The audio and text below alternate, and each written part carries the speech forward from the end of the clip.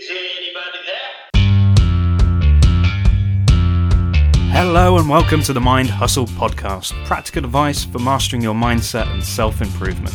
I'm your host, magician and mind reader, Dean O'Dell, and in this episode, I'm going to provide you with some top tips to managing your mental health while working from home. So for those that don't know, as well as being a magician and mind reader, I'm also a contract coordinator for a local health and social care charity. And for the last, nearly a year, I have found myself working from home. And it's likely that we'll be working from home for longer periods from now. And therefore it's important we recognise how it may affect our mental health and ensure we are taking care of ourselves and our colleagues. So I wanted to share with you some tips to help you manage your mental health while working from home. Now I'm going to conclude 5 top tips, and as a bonus I'm also going to give you a way to help you become more productive with your time. So definitely stay tuned till the end for that bonus tip. So tip number 1, setting yourself a routine. So working from home is quite new for many of us, so we have to navigate this new way of working, and one of the best ways to do this is to treat your day like a normal office day. Make sure to get up on time, have a shower and get dressed. I think by now you would agree that we have passed the novelty of working in our pyjamas. No, you don't think so? Well, getting dressed properly, like you would if you were leaving the house for work, is really important in getting into that mental state of being at work. Set yourself some work-related tasks and goals for the day, regardless of the size and the time-sensitive nature of them. It's important for home workers because not only it gives you a time frame to get things done and completed, it's also important for keeping you motivated. Most importantly, with regards to setting yourself a routine when working from home, is to make sure when the working day ends, you stop. Stop checking those emails and focus instead on your home life and whatever you enjoy doing. And if you have picked up a new hobby or skill in the last few months, I'd love to hear about it. So feel free to send me a message on the Mind Hustle Podcast Instagram page. And while you're there, don't forget to press that follow button for all the latest podcast news. So tip number 2, have a dedicated workspace. So having a dedicated workspace at home has a lot of benefits. A dedicated workspace allows you to mentally get into that work mode and is also about minimising your distractions around you and creates a great work-life balance. So here are some additional tips to creating a dedicated workspace at home. So firstly, find a location. If you have the space or even a spare room, that's the perfect place to create your workspace. However, if that's not an option for you, setting up a remote workstation in your kitchen or your dining room can work just as well. Secondly, organise it. So keep your workstation clean and tidy. I'm one of those people that tend to work with lots of piles of paper everywhere. And I mean everywhere, on the floor, on the table, just everywhere. But I do make sure to clean them up at the end of the day so that I come into the next day clean and refreshed and in a somewhat organised fashion. Also, make sure to create an environment that you want to work in. Create something that's just going to keep you motivated and productive for you to work in. In fact, I made my own desk. And that was to fit in with how my room worked, and I needed the extra room for the computer and things like that. And I absolutely love it. It's made from scaffolding boards and iron pipework. It's a great self-build if you're that way inclined. Now, obviously you don't have to build your own desk, but you do need something to work on, and make sure it's the right height and gives you enough space to work on. Make sure you have a comfortable chair and sat up right in the right position. And thirdly, keep work. Working from home makes it difficult to keep personal life and work-life balance. So And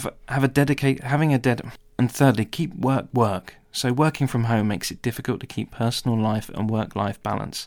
So having a dedicated workspace really helps you to turn off from work. You can even close the room and turn the lights off and come out until the next working day.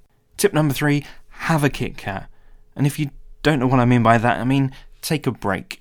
So working from home can make us feel like we have to be available all of the time. However, that's no use to anyone if our mental health is suffering.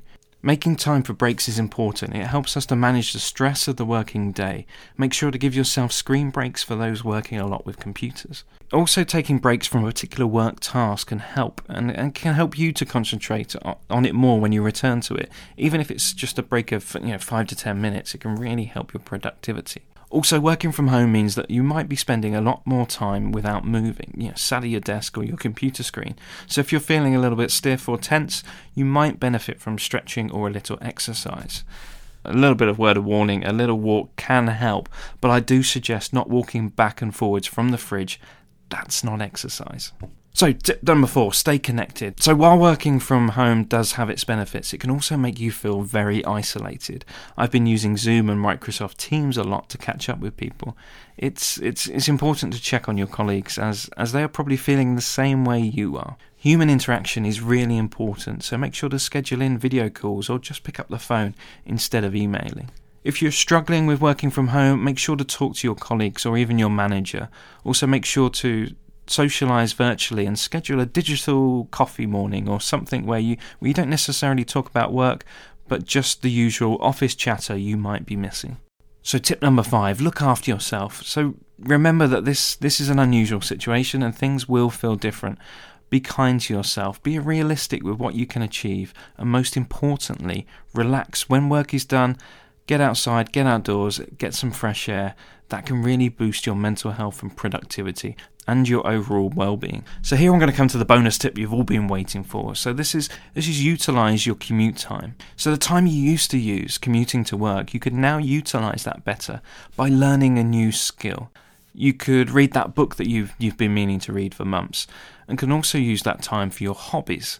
Well, one way I like to utilise my commute time is to listen to an Audible book. I love Audible and use my commute time to listen to books, and I've teamed up with Audible to give you a free 30-day trial. So you can follow the link in the show notes below for that link, and you can have a 30-day free trial of Audible and give it a go. See what you think. So I hope you've enjoyed these tips and found them useful. I'm really interested in your experiences of working from home and how you coping. And please do share any tips that you have that you would like to share with others. So life has already changed so much for everyone in the last few months, and it's now more important than ever to take the time to look after yourself. The only way you can do this is by being upfront and honest with both your virtual colleagues and yourself. Take the time to step back and review your current at-home working situation. Then ask yourself what could be done to improve it and make you feel more at ease while working from home. That way you're not only helping improve your level of productivity, but you will also be helping your mental health. Now I look forward to speaking with you next week when I'll be joined by Gabrielle Preston Banks, who is a rapid transformational therapist and coach.